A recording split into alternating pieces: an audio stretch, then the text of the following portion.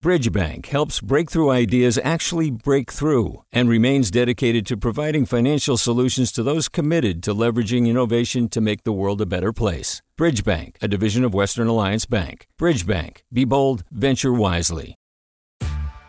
Hey there, this is Brittany Luce from NPR's It's Been a Minute. KQED's podcasts like The Bay, Bay Curious, Mindshift, Right Nowish, and more all tell the stories of the Bay and beyond with reliable, human-centered journalism. They aim to inspire, make you think, entertain, and expand your understanding of the place you call home. Here's how you can support podcasting at KQED. Showing your support is easy, and you can join Brittany in supporting KQED Podcast too at donate.kqed.org/podcast. That's donate.kqed.org/podcast. From KQED. Welcome back to Forum. I'm Mina Kim. When 18-year-old climate activist Greta Thunberg said a few days into the COP26 climate summit that the event itself was, quote, turning into a greenwash campaign, a PR campaign, she was articulating what was on the minds of many environmentalists around the world. Greenwashing has been around for decades, of everything from products to corporate promises. And we end the hour dissecting some recent claims. My guest is Vijay Vediswaran, a global energy and climate innovation editor with The Economist and host of To a Lesser Degree, The Economist's podcast on climate change. Vijay Vediswaran, thanks so much for joining us. It's great to be with you. So let me just start with the term and concept greenwashing. Remind us generally what's meant by it and the kinds of actions it encompasses. Usually when we hear the phrase greenwashing, it suggests an entity, often a company, is making environmental claims that it thinks that consumers will like. Things like a product is eco-friendly, or let's say a company like a fizzy drinks maker says, we're going green, we're using less plastic, for example. But in fact, when you look a little closer, it turns out the claim isn't true, or it's exaggerated, or there may be one or two products or certain ingredients or certain components that might have been improved a bit on the environmental front, but that ends up justifying a larger consumption of very unsustainable materials. And so it tends to have some aspect of deceit, and that's really what we're talking about. Because there really is no standard, right, in terms of using these types of terms that must be met. That's a big problem. You're right, that when we have these wishy-washy phrases like eco-friendly or green, and now the current term that's in vogue, of course, is net zero. Many companies will have advertisements claiming that they're going to be net zero, meaning that they're going to give you the impression that their companies won't emit any greenhouse gases that contribute to climate change by a certain date. But what do they mean by that? And they never really tell you exactly what that means, how they're going to do it, by what date, what hard cuts in emissions they're going to make, whether they're going to trade away for these so-called net zero emissions by paying, for dubious offsets or projects in other countries that are not very well monitored. So there's a lot of ambiguity that's being used by companies mischievously to convey a green image. Oh, I'd love to dig into that a little bit more. Before we do, though, let me invite our listeners, if they would like to talk about greenwashing, from vague promises to outright deception. That's what we're talking about right now. Curious what questions that you have about spotting language or products that have been greenwashed for our guest, Vijay Vediswaran, a global energy and climate innovation editor with The Economist. You can call with your questions or experiences of greenwashing that you have seen at 866-733-6786, 866-733-6786. You can get in touch on Twitter or Facebook at KQED Forum. You can email us forum@kqed.org. So, right, Vijay, this term net zero and reaching net zero emissions targets, you wrote that more than a fifth of the world's 2,000 biggest publicly traded firms, including more than 2/3 of companies that sell household and personal products, that they've made these net zero commitments. Can you talk about what these promises consist of in reality? Sure. Let me start by saying, of course, it's better to have companies wanting to do good, right? It's better to have them rowing in the same direction as governments and society and consumers and in the direction of a cleaner planet, right? And in the direction of lower carbon emissions in terms of taking care of climate change. The opposite would be, for example, some of the oil companies or coal producers who are not rowing in that direction. On the contrary, they're going in the other direction. They're lobbying against policies that would curb climate change, gases, and so on, right? So broadly speaking, this could be a good thing. So we should be in favor of corporate action on environmental issues, especially because it's in response to growing societal pressure and employee pressure. A lot of the companies, Amazon most notably, didn't particularly care about the environmental footprint of its operations, which is huge, right? It's a Goliath. Think about all the packages every one of us gets shipped to our house and the footprint that has in terms of gasoline usage and other sorts of nasty emissions. Well, employees at Amazon agitated and forced the company to get serious about it. They even, at some risk of their own employment, put in climate shareholder lawsuits, as it were, and petitions at the annual general meetings to force the company to take the issue seriously. So it's a good thing. Now, my beef with all of this is they're using very slippery language. They're not telling us what these commitments will mean, what actions they're going to take themselves to reduce their emissions versus a certain kind of loophole that there is called carbon offsets. And we can talk about that if you'd like. When companies say something, they often use a loophole. So just to put it very briefly, companies normally, when they say, we will cut our emissions of greenhouse gases down to net zero by a certain year. And often they'll use something like 2040 or 2050, long after the current CEO is retired and taken his or her large pay packet. It's long after any accountability can be held. But they often leave room for something called offsets. And offsets are not when you cut emissions yourself, but instead you buy credits. And a lot of people will be familiar with this. But basically, you might pay, let's say, to protect a forest somewhere in the world that's supposedly in danger. And you get some credit for that. Or you might invest in a renewable energy project. You get some credits for that. In theory, that could work. And there are good quality organizations and good quality offsets. The problem is there's no globally accepted or legally enforced standard on this. And there are a lot of dubious offsets as well. And forests burn down over time, for example. So if you paid for an offset and it burns down the next year because of a wildfire, are you being held accountable? Or do you still get to count that offset, for example? Who's keeping you honest? As well as, in some parts of the world, they may claim to preserve a piece of land as forest, but in fact, the degradation gets shifted to the next plot of land, let's say. And so it's a question of, are you really adding to the global stock of carbon protection and so-called carbon sinks by protecting that forest, or is it just a shell game? So these are all questions that are as yet unanswered, and companies have very enthusiastically gotten in on this, buying these offsets for very cheap amounts of money, much less than making the harder cuts in their own emissions or the difficult choices about their own business models. That's really where the substantive change has to come. And the offsets can, if they're abused, can become a bit of a chimera. And you also touched on the fact that corporate bosses can set these net zero emission targets for dates well into the future. Did you want to say a little bit more about why that gives you skepticism? Yeah, no, again, there's something sensible here, right? We can't just, if we could just take a very skeptical view and say that it's all baloney, sure. But in fact, there is a reason to set long-term targets, right? That's because if somebody told you, I'm going to cut all my emissions by next year, well, first of all, that'd be ridiculous. You can't do it, right? You couldn't just shut down Amazon or any other company, pick one that you happen to like. It's not realistic to have zero emissions tomorrow or even so-called net zero. So you need to have a longer term pathway. It's right to think long term, and we want governments and companies to think long term.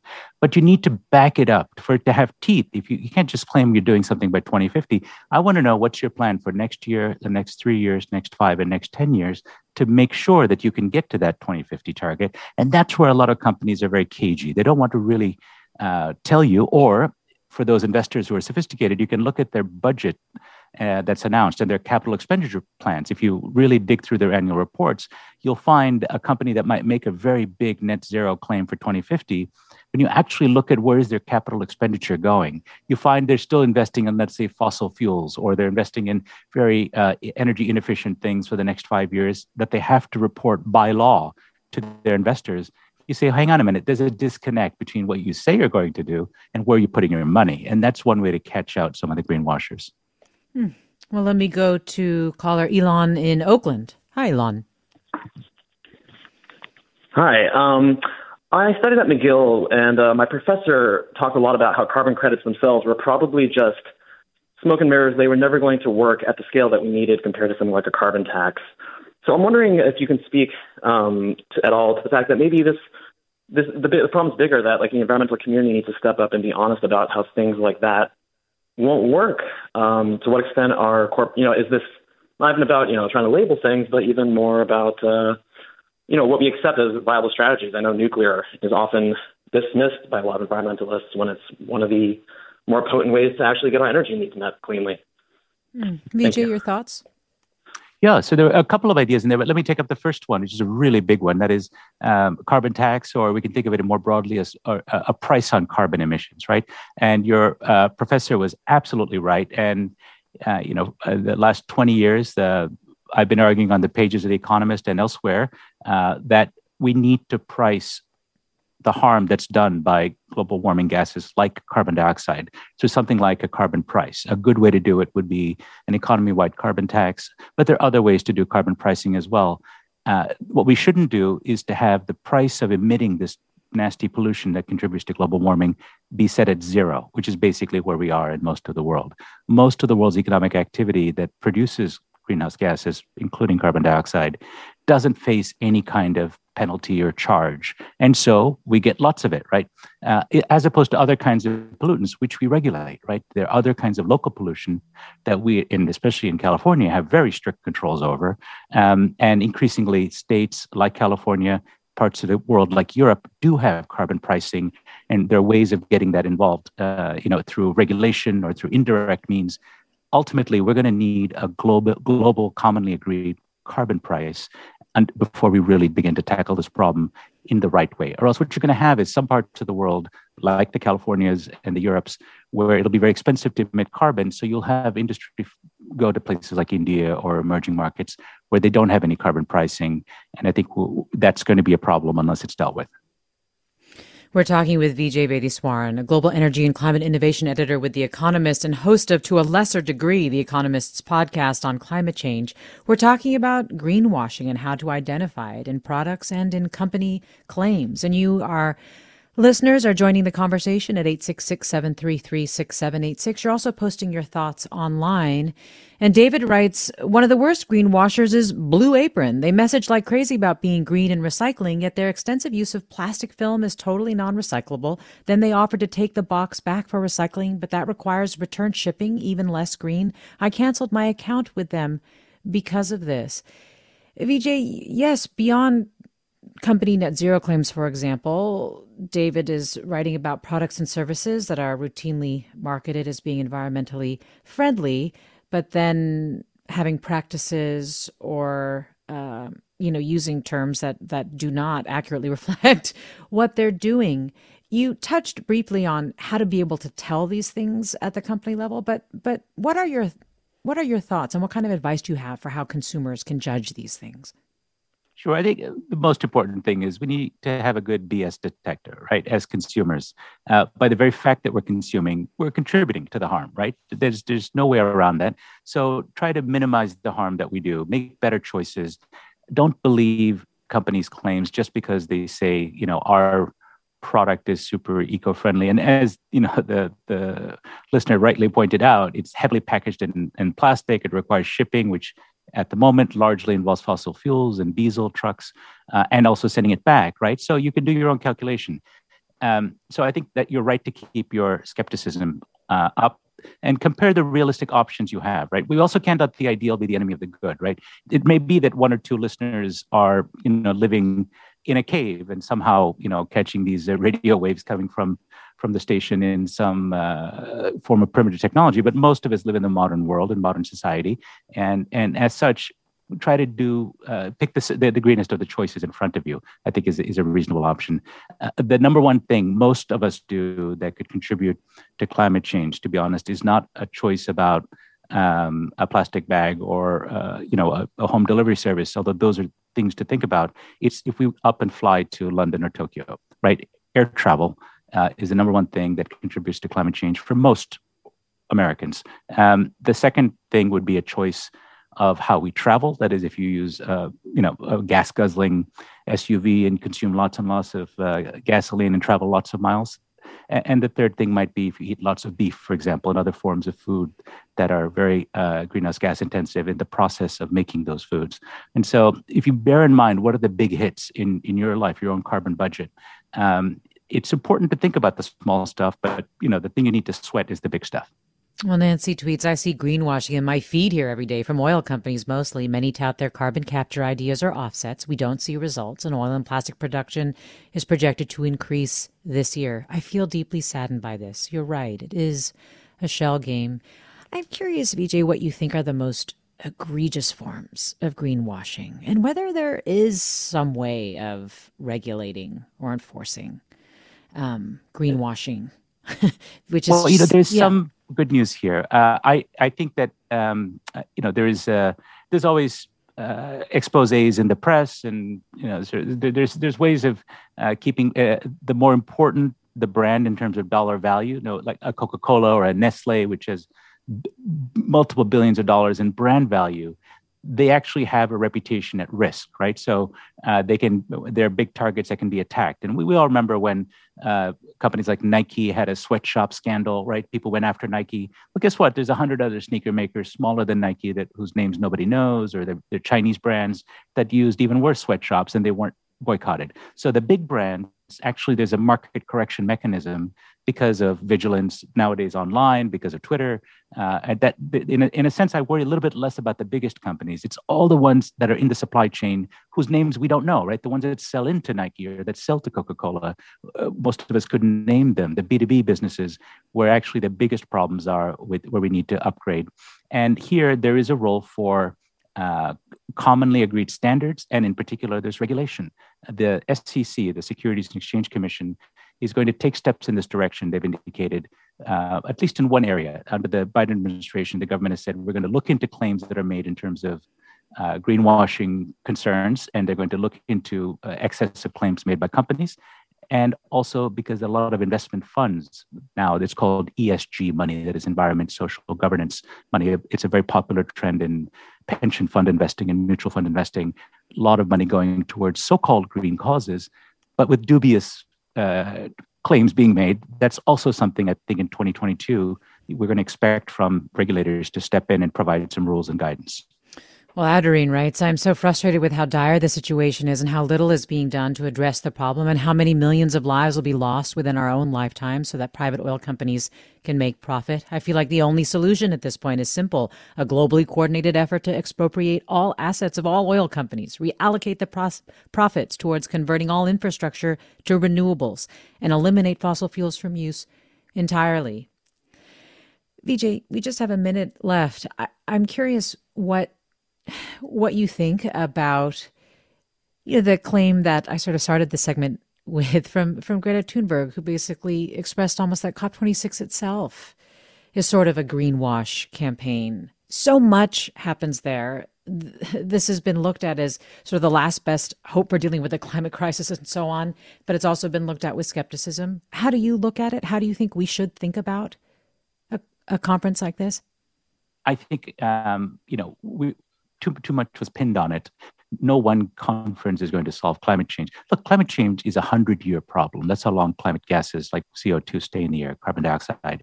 And we have to work on this year after year, decade after decade.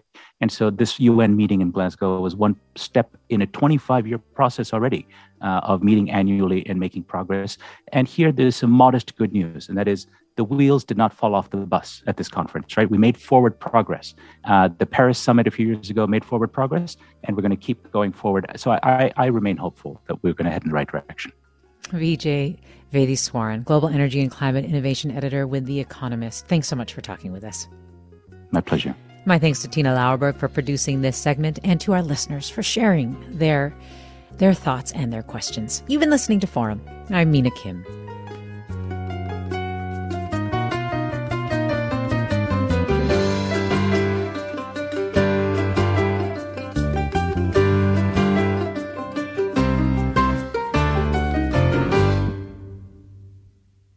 Funds for the production of Forum are provided by the members of KQED Public Radio, the Germanicos Foundation, the Generosity Foundation, and the Heising Simons Foundation. Support for Forum comes from San Francisco Opera. Set 10 years after a school shooting, the critically acclaimed opera Innocence takes us into a complex emotional journey where our understanding of innocence and guilt is constantly upended. Kaya Sariaho's ethereal score collapses the past into the present as a community of survivors grapple with how to move forward. Don't miss the highly anticipated American premiere of Innocence, June 1st through 21st. Learn more at sfopera.com. We've all got those parts of our house where the internet just won't go. Well, if you had wall-to-wall Wi-Fi from Xfinity, you could worry less about dead spots. Because with wall-to-wall Wi-Fi from Xfinity, you get fast speeds, reliable connection in every room, and power for all of your devices, even when everyone's online. That's wall-to-wall Wi-Fi only with Xfinity. Restrictions apply, not available in all areas. Actual speeds vary. All over the country, we need to improve reading in Wisconsin. Schools are changing the way they teach reading. I'm calling for a renewed focus on literacy. We have gotten this wrong in New York and all across the nation. And it's happening because of a podcast. I think your podcast has changed my life. And I'm going to share this podcast with everyone I meet. Sold a Story investigates how teaching kids to read went wrong. New episodes of Sold a Story are available now.